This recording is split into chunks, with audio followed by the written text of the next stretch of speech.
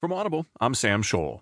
From the Washington Post Arts and Entertainment section, Elahe Izadi writes, Katy Perry did a lot to get attention for Witness. Are people listening, though? Katy Perry pulled out every stop out to drum up attention in advance of her new album, Witness. She dished on her Taylor Swift beef.